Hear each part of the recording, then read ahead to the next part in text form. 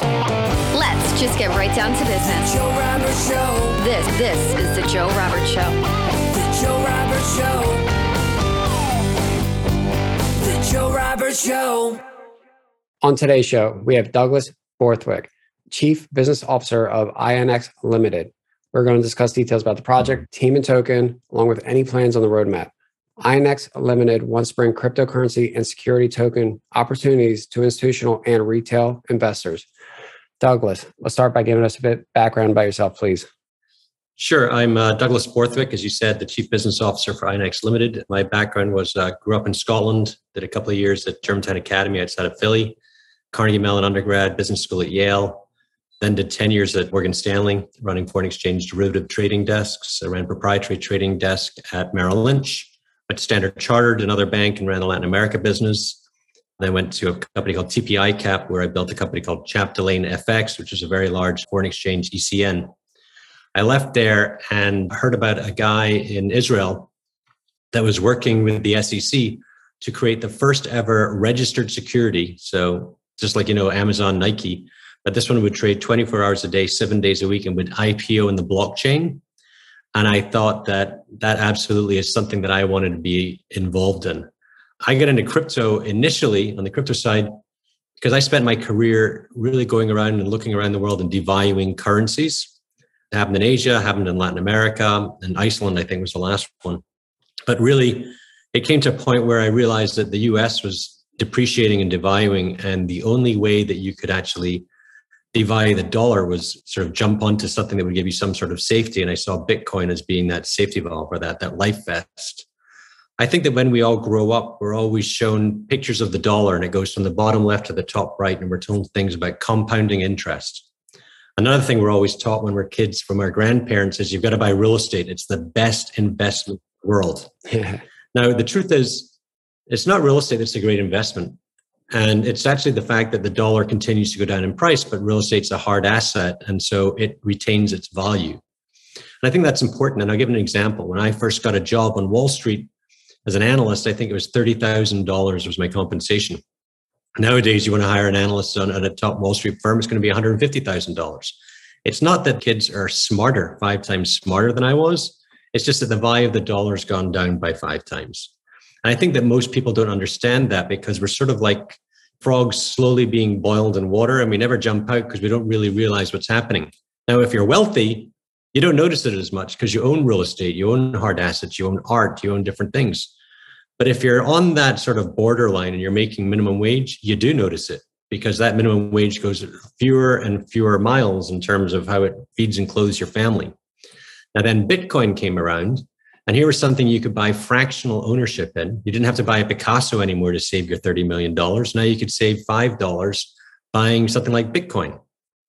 And I think that people don't understand really what Bitcoin is or what it can be, but you never notice by looking at the value of the dollar against the yen or the dollar against the euro, how much the dollar is going down, because the euro is going down too, and so is the yen. Every country in the world is printing currency.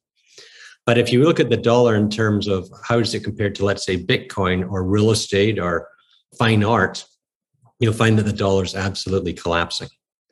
And so I got into that space. I met with this chap that was in Israel, and I said I had to be involved with this project. I flew out to Tel Aviv for the first time ever, met with him, and got involved with the project. And INX is very different in that we wanted to do a IPO in the blockchain, and that means that it was a digital security issued on the Ethereum blockchain, it's an ERC-1404 token. We spent 950 days working with the SEC to do this because it had never been done before. So sure, crypto was around, securities were around, but there was nothing that was actually a security on a blockchain. So 950 days coming up with the definitions in our prospectus that we had for investors. But we wanted to do this specific type of issuance because we saw ICOs in 2017 and 2018. And we thought, look, these are great ways to raise money from the general public, but they're completely illegal. In that when you raise money from the general public, you have to involve the SEC. It has to be a registered security. And so, we had to build that from scratch. We did it. We got approval from the SEC. It's called Going Effective. We opened up a website, and on that website, there was an Invest Now button.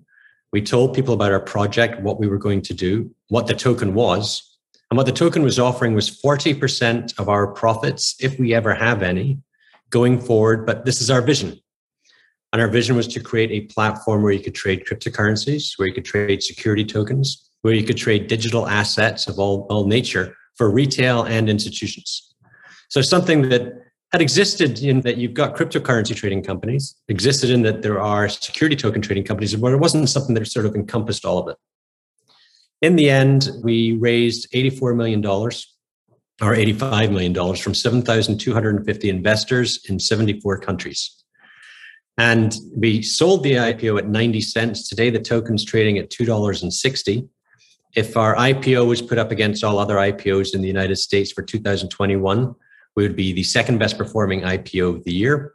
But of course, we're not, because we're on the blockchain and we're digital as opposed to in paper format sitting on the NASDAQ or New York Stock Exchange. Now, once we'd done our IPO, we went to the New York Stock Exchange and NASDAQ. We said, we'd like to list today. They said, listen, we can't list digital assets. We said, well, that's an opportunity. We used some of the capital that we had to do a number of things to start up a cryptocurrency trading business that actually is open in Pennsylvania. It opened in 23 states, I believe, in Washington, D.C. so far, but we're adding new states every single month. And we also bought a broker-dealer and ATS that specialized in digital assets called Open Finance. And we decided to list our token on that ATS. Today, the INX token is the most traded security token in the United States, with the most number of holders of it. There's 8,040, I believe, as of right now. And the volumes done and the market cap on our exchange, I believe, are the largest of all of the folks that are our competition. And we're only about 3 months old. We also bought an interdealer broker. That's the kind of guy that deals with 40 plus US banks and international banks and trades with them currencies and commodities. And we did that because we want to start offering derivative products that are called non-deliverable forwards in Bitcoin and Ethereum, because banks around the world want to trade Bitcoin and they're being told to by their high net worth clients and institutions. And they want to create different types of financial instruments like commercial paper so they can make money on Bitcoin. But the way they need to do that is they need to build a yield curve. Right now, their only ways to do that were to go into the IMM or the CME and use the futures contracts, but that only gives you 3 to 6 months. With an NDF, you can go out to 1 year. And it doesn't actually require settlement of Bitcoin. Instead, what it requires is just the price movement of Bitcoin that has followed. And it's something we used to do in currencies like in Argentina, Chile, Colombia, China. Currencies that were very enclosed, but you wanted to have some sort of exposure to them for hedging reasons.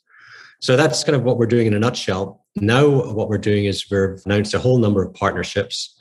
One is security tokens existed before we came along, but mostly they were for accredited investors, wealthy people. And what we wanted to do was have security tokens, I think, that everyone's interested in, that everyone can trade. There's obviously the INX token on our platform today. We've signed an agreement with a company called IPEX. And what IPEX is doing is taking intellectual property and monetizing that by doing a security token on the back of that, offering a yield on that security token. And then we're going to be offering those to investors on our platform. Now, if you think of the S&P 500, they say that around 80% of the value of the S&P 500 is in intellectual property.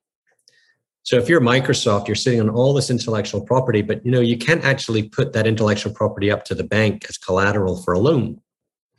But what we can do is we can tokenize that intellectual property, put a yield on it, and then sell it to folks. And so then companies like Microsoft or Boeing or Xerox or whomever can tokenize, can raise capital, pay a yield on it without actually having that debt on their balance sheet necessarily. Instead, what they have is they're using the IP that sits in their balance sheet. So we think that that's very exciting. This morning, we just announced that we're going to start listing NFTs, non-fungible tokens, as securities on our platform. Now, this is sort of a new thing in that NFTs are trading everywhere. You can go to OpenSea right now. You can buy a pengu. Maybe you could buy an egg, a penguin egg as well. All of this is on the Ethereum blockchain. There's a couple of things about NFTs that make it interesting, we think, to the SEC.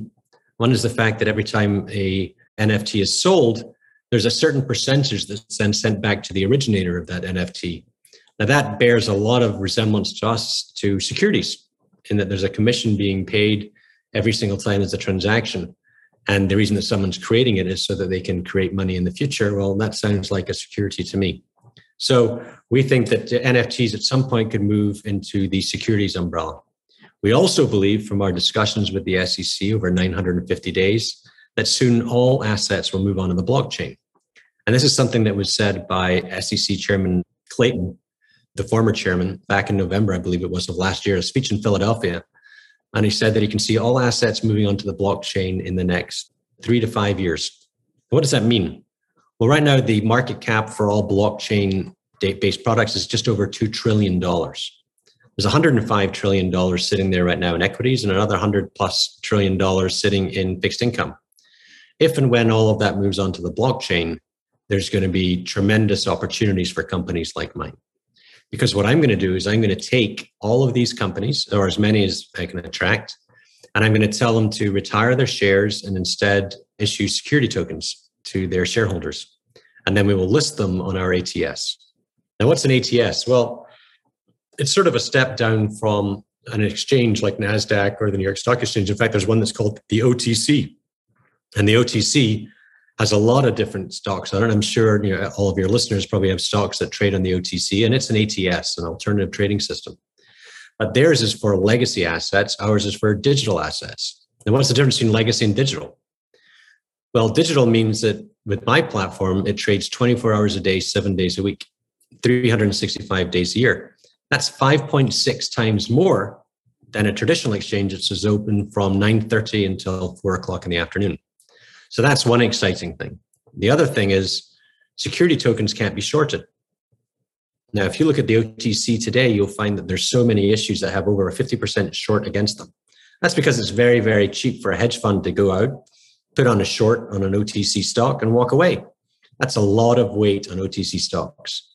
As soon as they can get rid of that weight, there might be an expectation if you take the short side of something that maybe it would rise in price. And so that's something that's very exciting that we're working on right now. There's also other companies that want to do what we did, that want to raise money from the general public. Now, when you're an early stage company, you've got a number of choices. Now, I have to just add in here, what I'm saying here is not financial advice and should not be thought of that in any way whatsoever. It's just a casual conversation. But there's a lot of folks that when you have an early stage company, you want to raise money. And you've got a number of choices. You can raise debt, go around to your friends and family, ask them to lend you money. You could max out your credit cards. You could go to VCs, venture capital firms or private equity firms, and you could raise money from them. Or you could do a security token. Now, when you raise money from VCs and private equity, you start giving up equity, giving up equity, giving up equity, giving up board seats. And maybe by the time you sort of enter into the public markets, maybe you're a minority owner of the company that you actually founded. And maybe your view isn't listened to quite as much as it was when you founded the company. Now, a security token doesn't have to be linked to the equity of the company. Ours isn't. Ours is linked to 40% of our profits, if we have any. And it's not debt on your balance sheet. So for a lot of companies, that sounds pretty exciting because you can get money. You're giving up something in the future that today doesn't exist, but you can get money today that can invest in your ideas, invest in your project, so you can then push it forward to the next level. And it's not just about raising $1 million or $2 million like you'd find with the crowdfunding on Facebook. This is, we raised $85 million. So you can raise considerable amounts of money from lots of different people. And this is something that came actually from the Jobs Act. The Jobs Act was something that actually was pushed out by a chap called David Wield, who's our chairman of our board and was the vice chairman of NASDAQ. He's joined on my board by Nick Thedaney, who's the CEO of the Toronto Stock Exchange, and Tom Lewis, who's the CEO of Ameritrade. So, we wanted to go out there. If you want to raise money, really what we can do is we can put an Invest Now button on your website, and you can use the community that you already know to come in and invest. You've got a podcast. I don't know how many subscribers you have, man. Let's say you've got 100,000 subscribers. And your subscribers listen to your podcast every week and they love it. But you want to raise money today because you want to up your game from just podcasts to doing videograms, all kinds, whatever you want to do in your space. Mm. And so you say, you know what, I'm going to do a regulated offering. Now you can either do a full prospectus, that's very expensive, or you could do a private offering like a Regulation D, which is for accredited investors, a Regulation S for folks outside the United States, or a Reg A for retail inside the United States. You file this, and then you put in an Invest Now button on your website. You tell all of your followers, the folks that love what you're doing, this is what we're doing. We're raising money for this. They go into the website, they press a button. On the other side, we do a KYC and an AML to make sure that these folks are who they say they are. Take the money, give them security tokens that represent whatever it is that you're selling. And then we list it on our exchange, and they'll trade up and down based upon the perceptions of whether you're actually following the goals that you said you would. You get the cash in hand. They get to be able to trade essentially your future. And that's very, very exciting for a lot of people, especially if you've got millions of followers. If you're a celebrity and you want to do something, let's say you're a celebrity chef and you want to open up a new restaurant. Well, you can find all the backers the traditional way and give up equity in the restaurant, this, that, and the next thing. Or you can go out to your followers and say, look, I need to raise $20 million to fit out this restaurant and do all these different things. You can actually go to the community that already follows you and allow them to participate in your future. And that's a very exciting thing for a security token. But there's other uses for security tokens too. Not everyone is allowed to invest in Bitcoin around the world. China's a country that lately turned around and said, you know what, you can't invest in crypto. Okay, but you can still invest in securities. And security tokens are securities. And so if I can do a security token that's actually backed by, let's say, a Bitcoin miner, pretty good. That's like owning Bitcoin on steroids, but you can own it now, whereas you couldn't own Bitcoin before. Or maybe there's different tax consequences on Bitcoin or in crypto versus on securities. And so maybe folks in Japan pay a lesser tax rate on securities, but a higher tax rate on crypto. So they might be interested in buying something like that. So, we're really sort of weaving the needle in terms of what this can be used for. And I'm talking to sports teams with millions of followers, millions of supporters that are interested in tokenizing. And I'm talking to individuals that have millions of followers also interested in tokenizing. I'm talking to small companies that are going to tokenize through me. And I'm talking to companies that are already listed on other exchanges that are going to go onto the security token way as well. But security tokens also have amazing qualities for regulators. One of those qualities is, especially with the ERC 1404 standard, it can't be stolen. You can't lose it. And I think one of the biggest fears that people have with crypto is, well, if I put it on my drive, on my wallet, what if I lose my wallet? We've all read about these guys that go to they say, oh, it was lost in a boating accident or in a landfill. And they'll spend months looking for their millions of dollars and never find it. Well, the SEC knows very well that you can't allow someone to lose their 401k in a boating accident. And so with this ERC 1404 token, if you were to lose your wallet, that's fine. We can revoke the token from that wallet and reissue it to a new wallet. And you can't do that with Bitcoin. You can't do that with Ethereum. You can't do that with an ERC20 token. You can only do it with an ERC 1404. And that's a standard that we came up with a company called TokenSoft and the SEC to sort of allay people's concerns. But there's another problem that regulators see right now with current equities. You can have Nike stock. You could give it to me. I could sell the Nike stock. I now have cash. Nike doesn't know. The government doesn't know. That's called money laundering. And that happens in securities. But with digital securities, it doesn't happen. It doesn't happen because everybody knows who's moving what, when, how, where. And you can go to something called Etherscan to see every transaction. And the only way that you could own an INX token, if I was to send it to you, right now, let's say I have it in my Trezor wallet or my Trust wallet, and I want to send them to you, it looks onto the blockchain, checks if your wallet address is whitelisted as well. And if it's not, it refuses to move. It'll only move to your wallet address if you whitelist your wallet. Now, what does that mean? That means you've actually got to go to a website, say, here's my name, here's my photograph, here's my utility bill. This is me. Please register my wallet. That's also new. It means that I, as the issuer, know at all times who my cap table is in live time. Gone are the days when a hedge fund could sort of sneak up and slowly get 5% of your stock. Now, with security tokens, you can see in live time whether someone's portfolio is buying or selling your token. That's pretty exciting to a lot of issuers, less exciting to hedge funds. Another, I think, thing that's spectacular about the ERC 1404 is the fact that it can't be stolen. I think you've always read about folks that say, oh, I had it in my wallet, but then some scammer came and he took it from me. He scammed my seed phrase from me, or I was on a Telegram chat and someone told me to go to this website.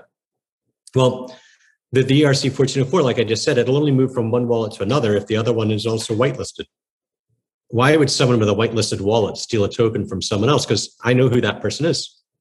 You could go on Etherscan in live time, get that wallet address. You could come to the issuer and say, listen, I've just been scammed out of this.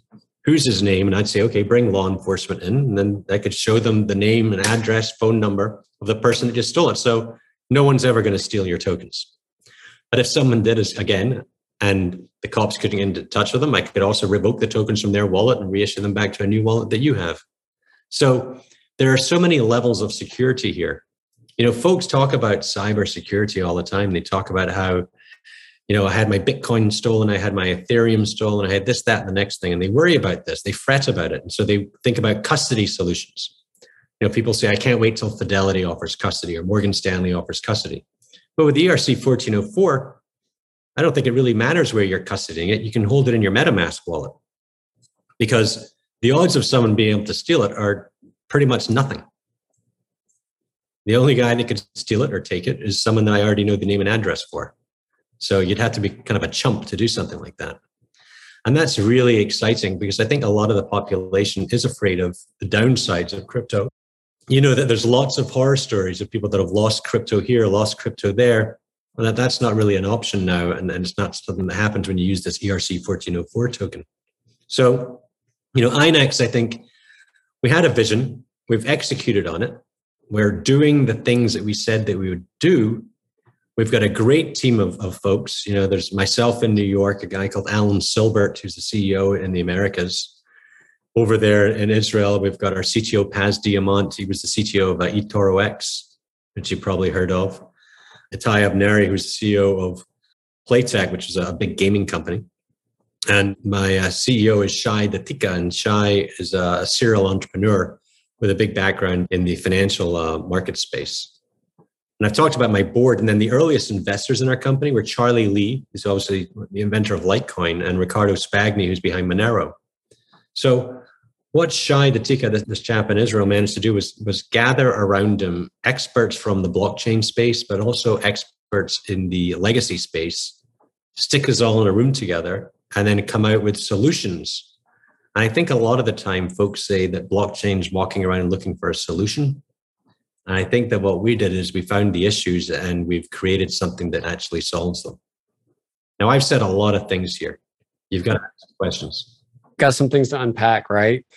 Let's hit on the NFTs because definitely they've been obviously popping in the news lately. And we're starting to see all different types where, whether it's just a JPEG or like you said, there could be some type of royalties or airdrops in the future. How does an investor look at what may be deemed as security and kind of make a better decision in what they're choosing to invest in? One of the issues I think with NFTs today is the question of ownership, legal ownership. Let's say I have a video. That video is of an NBA player playing a game. Who owns that? Me, the person that took the video. Maybe I recorded it from my television set. Does the NBA own it? Does the player own it? Now, that's a good question. So the question of ownership always becomes important when you're buying something from someone. And if you're buying something, but actually the question of ownership's sitting there sort of in the ether, literally, well, that could be a problem. And I think that when you have it as security, it's quite a different story. Now, NFTs today that you see today aren't going to be the NFTs of tomorrow. You carry NFTs in your wallet right now, just not in digital format. You've got a driver's license that's unique to you. You got a social security number that's unique to you. You have a passport unique to you. You have a COVID vaccination card that's unique to you. You've got a license plate on your car, it's unique to you. You've got a college diploma, unique to you. All of these things are NFTs. And in the future will be issued as NFTs and you'll store them in your MetaMask wallet on your phone. So you won't be carrying that wallet that you carry today. Instead, when you're pulled over for speeding, you'll bring up the NFT of your driver's license and you show it to the officer and he'll scan it. Say, okay, great. I know exactly that is you. Yes, thank you very much. When you're asked for a social security number, when you get a new job, you'll bring it up on your phone. You'll show that NFT. Yep. Okay. Thank you very much. When you want to spend money, you'll use digital currency like a USDC or a GN or a Z dollar, and you use that to then pay for your goods and services. When you want to check your portfolio, You go into your MetaMask wallet or something similar on your phone and you look at all your securities. Everything is moving in that direction. And it's moving in that direction because it's just more efficient. How did you get your driver's license? You either went to the DMV or it was sent to you in the mail. How did you get your social security number? Sent to you in the mail. Isn't it easier these days just to send something over email? How about a passport sent to you in the mail? Why? Why not just send me an NFT from the passport office that I'll then store on my phone? And that is the future. That's where things are moving. That's specifically for issues, for things that you use every single day. Now, for artwork, things of a greater monetary value, some people are saying, well, I've got a $10 million painting and I'm going to do 10 million NFTs and sell them for $1. Well, fractionalized ownership generally comes under the purview of the SEC. And so as an NFT goes up in value and people then think about fractionalizing them, well, that's kind of coming into my purview now, and that's coming to my broker dealer. But there's certainly going to be NFTs out there that are seen as being non-securities. But I think there's a lot of NFTs out there right now that will be seen as securities.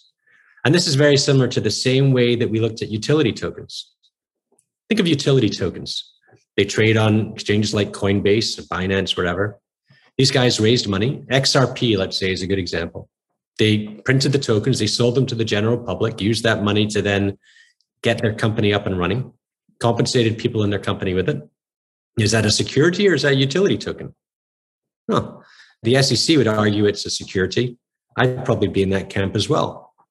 And I think it was Gensler at the SEC that said the other day that he sees hundreds of utility tokens trading on regular cryptocurrency exchanges that actually he sees are securities. And they're going to be kicked off of these cryptocurrency exchanges, and they're going to have to re-register securities and then be listed on a platform like mine.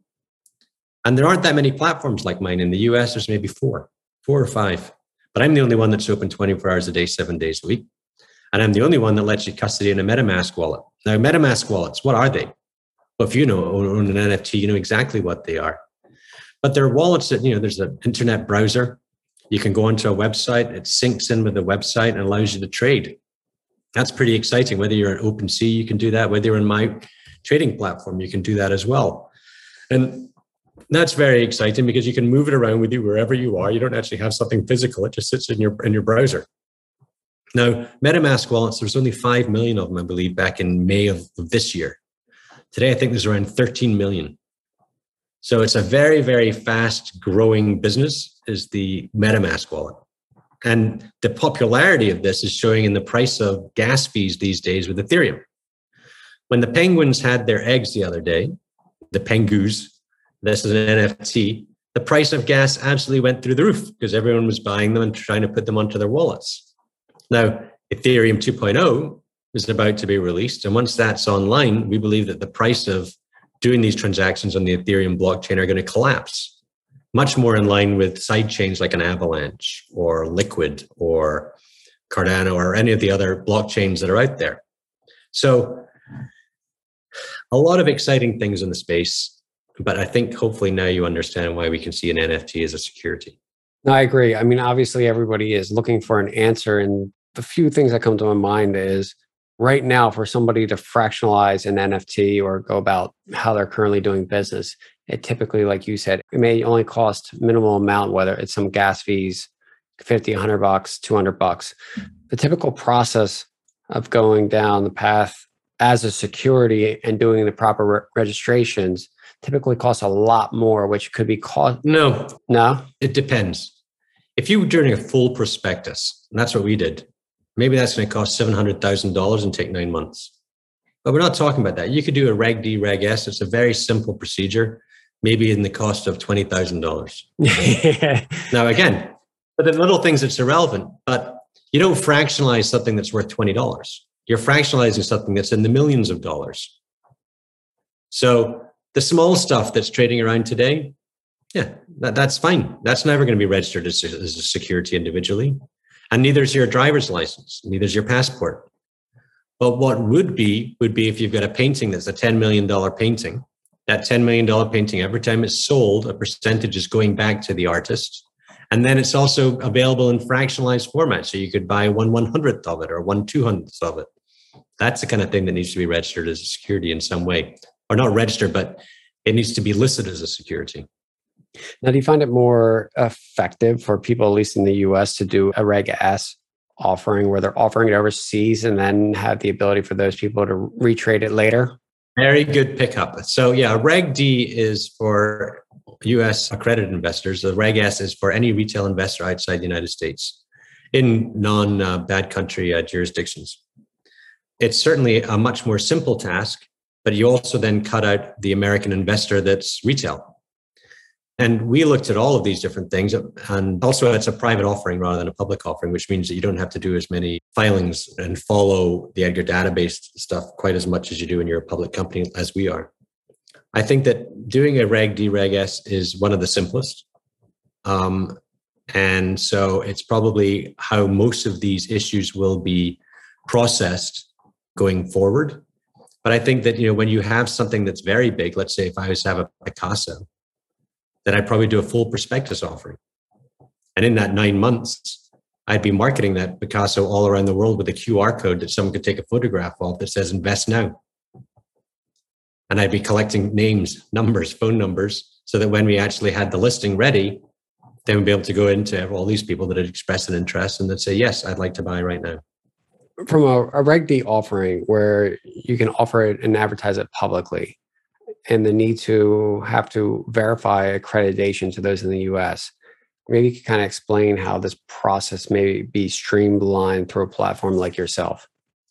Well, we're a registered broker-dealer and ATS, so we have the folks that are necessary to screen investors to make sure that they are accredited investors, or to make sure that they do reside outside the United States or they do reside in the US, to make sure that there's AML, to make sure we know who they are, where their money comes from, if we need to know that, what their source of assets are, what their addresses are, to match all of this up and to do checks. So that's necessary. Now, a lot of utility tokens that are sold to the general public, you don't even know who they are. It's a fake name buying something and taking it onto a wallet somewhere else. It's an absolute invitation for money laundering. But when you go through the process of KYC AML, we snip that in the bud. So how far or how efficient can this whole process get over the next few years of, in doing these type of security offerings to make it somewhat closer to what you could do with the NFT today, but more on the security side? Well, an NFT today, it's like going on eBay, right? You list it, someone buys it. Now, the US government, I think, and I'm just talking out of my own head here, the US government is less caring about whether something is fluid and lacks in friction. They're more caring about making sure that there's no money laundering and that the people that are buying it are the people that they say they are. So I don't think that the government gives much of a thought towards whether or not it's seamless, but what they do want to know is that it's thorough. Yeah. Now, and that's different from the consumer. The consumer wants seamless. But you know what? You can't go and buy Nike stock from your buddy on the corner or through his website. You've got to go through a regulated entity to be able to do that. And when you do that, though, you feel a little bit safer. You feel like what you're buying is what you're actually buying. When I go to a site right now and I buy an NFT, how do I know that there's not 1,000 of these? The only verification is through certain contracts. You're right. But if there is 1,000, again, how do I go back and get my recompense? But you can't. You can't get it. I mean, good luck finding the guy. A lot of NFTs these days are created by a computer that does a series, all very, slight differentiations. And there's series number 1, 2, 3, 4, all the way up to 1,000. But it's not like you can go and sue the computer because he actually printed 2 or 3 or 4 or 5. You've got no idea if they're selling the same amount of NFTs over in a different country. You got no clue. Now, you can find out over time and you can look on the blockchain, you can kind of see how it's moving back and forth. But when you do an offering that goes through the SEC, if you're not truthful, there's consequences, right? I mean, I'll be in handcuffs and I'll be gone off to San Quentin or wherever folks go if they do something that they say they're not going to do. And I think that that's the big difference. Like, look at the ICO craze, 2017, 2018. Again, this is a simple way of raising money. I put out a white paper. I open up a website. Anyone and their mother comes in, sends me Bitcoin or Ethereum, and I give them tokens. That sounds great, except for the fact that, let's go back. Anyone and their mother could come on this website, send me Bitcoin and Ethereum, and I give them tokens. You've got no idea who these people were that gave you the money. There's no way to trace the Bitcoin or the Ethereum at that time. And then the founders got all the money, and then they disappear. They go off to some island somewhere. And who are you running after if you invested in this project? Who exactly are you going after? I don't know. Nobody. Right. So that was a process that was easy and fluid for the investor. But how much protection did it give them? Absolutely none. And the SEC's job is to protect the investor. And so that's why they like registration. Now, Treasury Department, they care less about the investor, I think, and they care more about making sure people pay their taxes. And so, I think that there's significant things that are going to happen in the US in the next couple of years, maybe in the next couple of months, where an electronic wallet is going to be seen as a Swiss bank account. And every single person, if you want to transact in the United States using an electronic wallet, you're going to have to whitelist it somewhere. And I think that that really is going to become the future. I think it was Barack Obama that once tweeted that as well, that electronic wallets were Swiss bank accounts. And it's very apt because you've got wealth in there that the government doesn't know about. It's exactly like a Swiss bank account. And the only guy that knows how to get into that wallet is you, just like a Swiss bank account. And what the government wants to do is they don't want you to stop trading Bitcoin. They just want to get the taxes. And so for them, if you whitelist your wallet, every time there's a movement back and forth in the wallet, they're going to say, okay, that's a tax event, that's a tax event, that's a tax event. And they can audit it. And right now, when you get your tax form, your 1040 right now, it says, did you have any crypto? Because they don't really know. You can get 1099 forms or something from a crypto exchange, but they can't tell where each individual buy was and each individual sell. It's not like when you're trading at E-Trade and they say, this is the taxes you owe for the year. You can trade on a crypto exchange back and forth all day long right now. And unless you attach in an app that's going to take all your transactions and calculate the taxes for you, you're in a bit of a jam when it comes to tax season. Now, you could forget it and say, I'm not going to pay taxes on this stuff. It's none of their business. But I think we always know that the government always figures stuff out. So you may as well just be upfront. Now, if this does happen in the US and everyone has to whitelist their wallet, well, then they'll go offshore. That'll be your next thing. You'll say, well, then I'll trade at Binance. I'll trade offshore. Well, that's great. But let's say a problem happens and you've got to go after these companies offshore. Is the US government going to help you in the US legal system? No, you're on your own. So the further you go offshore, I would argue, the more you're going to get fleeced and taken advantage of because there are no laws or protections. And that's kind of like what we're looking at today. Now, the average investor here, this is like guys that buy equities, they prefer to deal with the Morgan Stanleys, the Goldman Sachs, the Charles Schwabs, the E-Trades, companies that have been around for a long time, companies that they have to go through an AML KYC with. But going through that makes them feel safer. In fact, the more hurdles they've got to jump through, the safer they feel because they know that everyone else has had to go through these hurdles. And it's regulated. They like that. When you have no hurdles whatsoever to go trade somewhere else, I think we all know that means you've got a lot less protection. So the question always comes, how much is too much overreach or between privacy, and how do we kind of walk that fine line? Well, it depends on your definition of overreach and privacy. I grew up in Scotland in the 70s, and I remember we'd look at pictures of Eastern Europe and think, oh my goodness, I mean, this is crazy. There's like the government reads your mail. They've got cameras everywhere. Now we live in America in 2021. There's cameras everywhere. NSA probably reads your mail. You get much less privacy today than you did in 1970 in America, but you don't notice it because it's just happening around you. It's just normal. And so, when you look for the least amount of friction in society, the more amount of, I guess, what you would call as chaos. This is all political here. We're getting into politics, and I'm not much of a politician. But I think that, and as you get more and more government, obviously that means that there's more regulations, and no one likes that. So there's a fine line that's battle between the left and the right, battle between government and the voter, that sort of gives people rights of privacy. Now, why would China be the first to do the yuan stablecoin? Well, that's easy, because there is no right to privacy. But there, the government can see exactly what all their citizens are spending in live time. So they could track CPI, they can track your spending habits. Would you like the US government to know exactly how you're spending your money? Every single dollar? I guess it's probably not. There's probably some things you'd prefer you just keep to yourself. And that's probably the case with most people. But in China, once the digital yuan goes into effect, they'll know everything, every single thing you're spending your money on.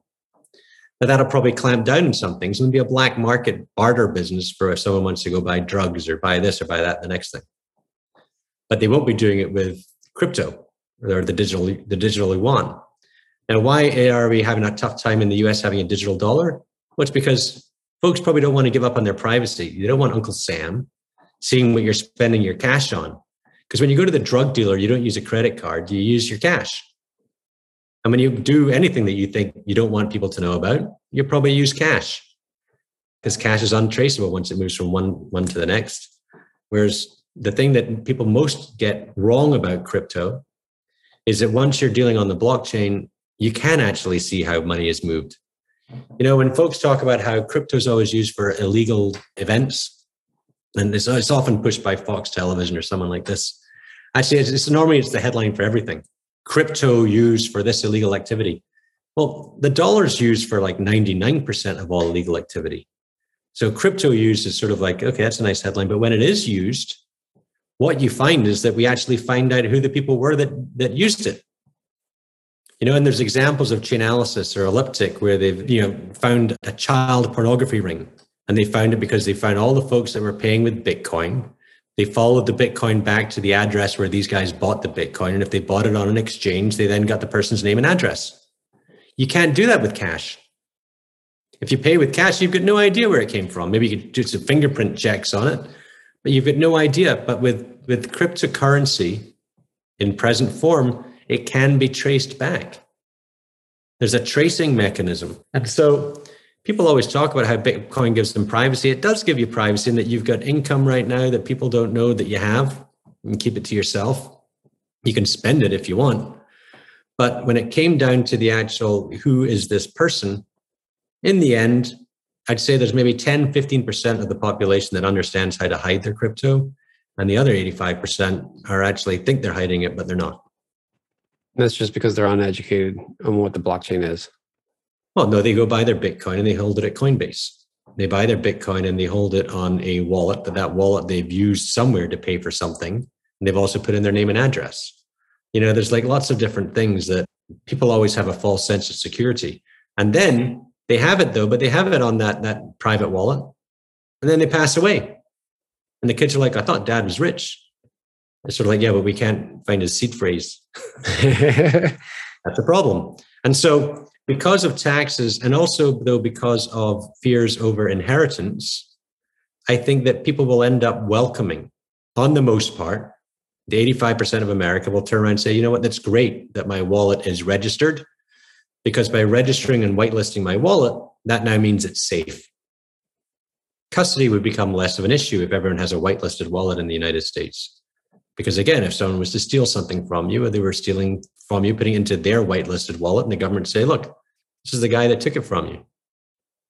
So security of your wallet becomes much more important. It is much more important when there's no whitelisting of wallets. When wallets are whitelisted, security becomes much less of an issue. So what's your greatest fear? Losing all of your assets in a boating accident, or having the government find out that you've got all your Bitcoin? But most people in America are risk averse and would choose, well, I'd prefer the safeness of knowing that I can't lose it. But yeah, for the majority are always properly filing their taxes and doing everything right. They probably prefer not to lose it. But the majority also thinks that it's the guys with the metal hats that are the crazy ones. But I'll give you an example. About 6 years ago, when folks were talking about Bitcoin going to 20,000, it was the guy sitting in his basement with 300 followers saying it's going to 20,000. Everyone said, this guy doesn't know what he's talking about. These guys are crazy, right? It's the tin hat brigade. Today, the folks saying that Bitcoin is going to 225,000 are the largest banks like JP Morgan, Morgan Stanley, Goldman Sachs, guys with millions of followers, and the richest people in America. So Bitcoin's come a long way. And now the guys pointing to the sky aren't the tin hat brigade, it's the people that everyone looks up to. So I think that as Bitcoin becomes institutionalized, and it's very interesting as an asset class, because most asset classes, I think, are invented by institutions, or most products are invented by institutions and then sold off to retail at fleeced up prices. Right? An example would be Coinbase, right? The earliest investors were private equity and VCs. The first time that retail got a chance to invest in it was when it had 100 billion valuation at its IPO. Whereas Bitcoin in the IPO, people were getting it for $1, $2, $5, $10, $100, $300, and still institutions didn't hear. $1,000, $2,000, $5,000. Still institutions weren't caring and said, this is for crazies. Then it gets to 20,000, 30,000, 40,000, 50,000, 60,000 institutions like, we've got to be in this. So this is sort of like the reverse IPO. That's what Bitcoin is. And that's really what INX was as well. We didn't raise our money initially from when we started up from the big guys. We raised it from people, individual people, 7,250 of them in 74 countries. Because our view is that it's okay for the little guy to get involved. Now, the next guy that comes along that wants to buy my company, maybe it will be an institution, but they won't be buying us at 90 cents. So we've turned the tables around. We turned the tables around to the power of the community, the power of the people, as opposed to the power of, let's say, the state. Now, we've got to follow all of the rules that the state has, and that's like threading a needle on a daily basis. But there is a way that you can trade in a regulated manner in the United States in both digital securities and in digital assets without falling afoul of the law. So what are the most common type of assets that people are coming to your platform to do a securities offering at this time? And what do you forecast for the next few years? I've got companies that are sports companies with millions of followers that want to raise money from their fans. And they could go out the private equity route or VC route, or they could go public or do this or that, the next thing. But, getting fan engagement is huge. And they've seen what we do with our fan engagement. After this podcast is over, you'll probably give me a copy of it. I'll probably send it out to our community. And you'll probably have more votes of this than you've ever had in any of your videos, because I've got 8,000 people that are going to be out there talking about it in their social network. That's pretty powerful. That's more powerful than me having two VCs and a private equity company talking about me in their social network.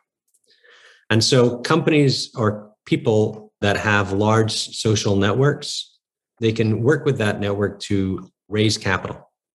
I'd probably say there's a lot of popularity in that. Then I've got folks that are developing apps that also have a large user base that are excited about the app.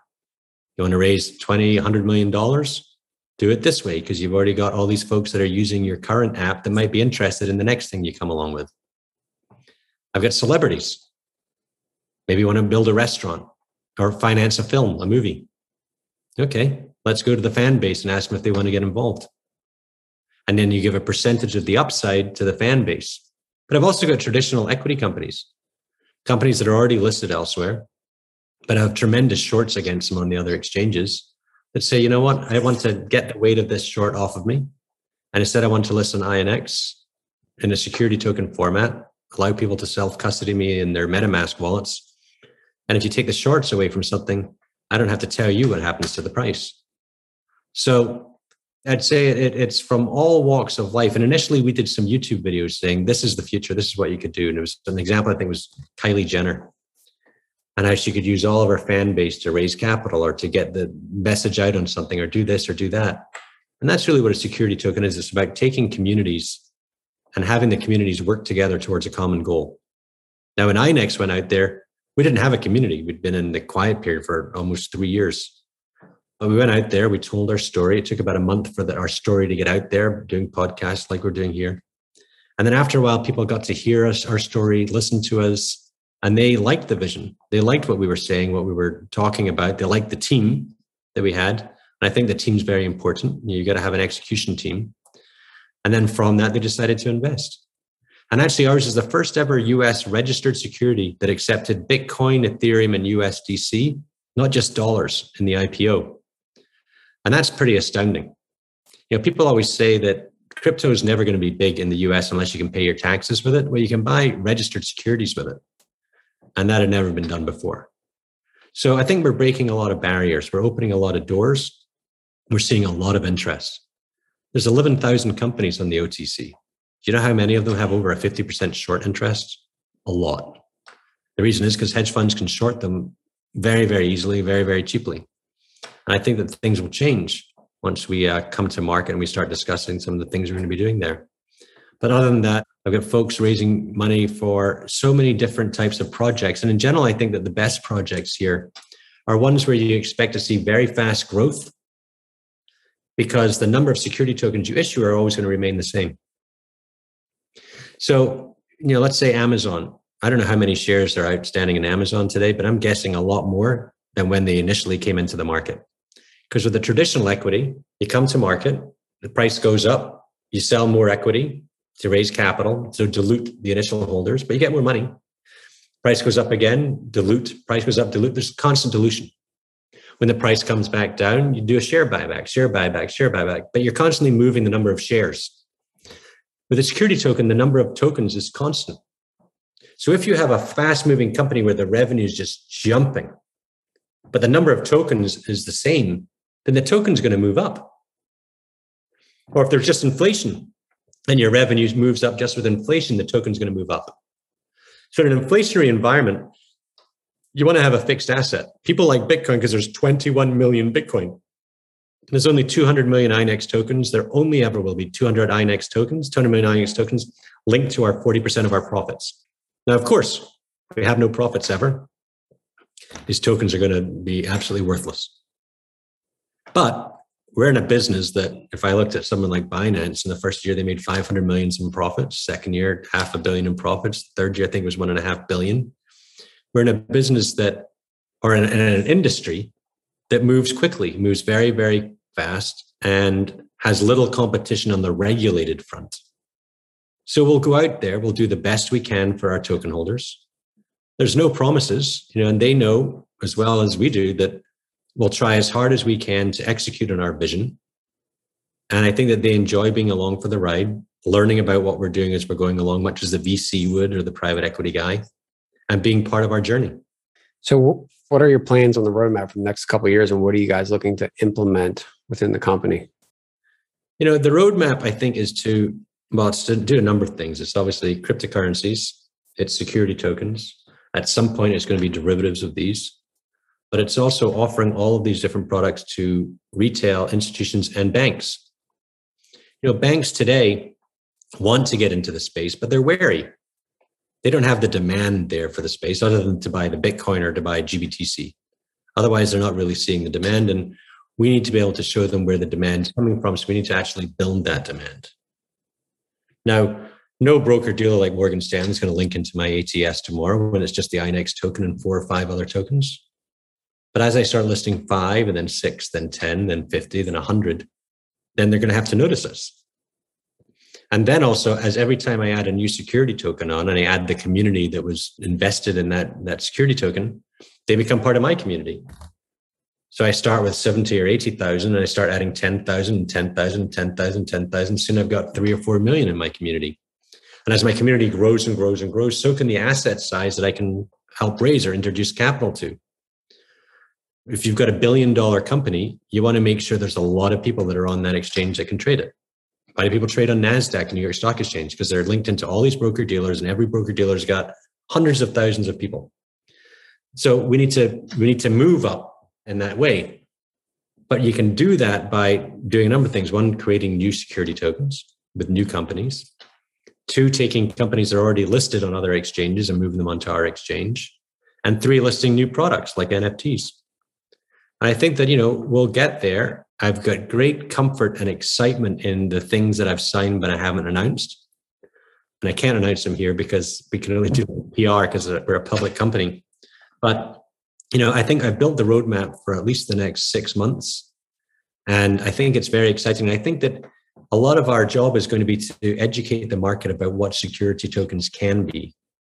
And it's a tongue twister. You sit at the Thanksgiving table and say, hey, let me talk to you about security tokens. I said, maybe not, right? Because it's a tongue twister. So then you call it digital assets, and that's what we'll end up calling them. And then at some point, we just call them securities.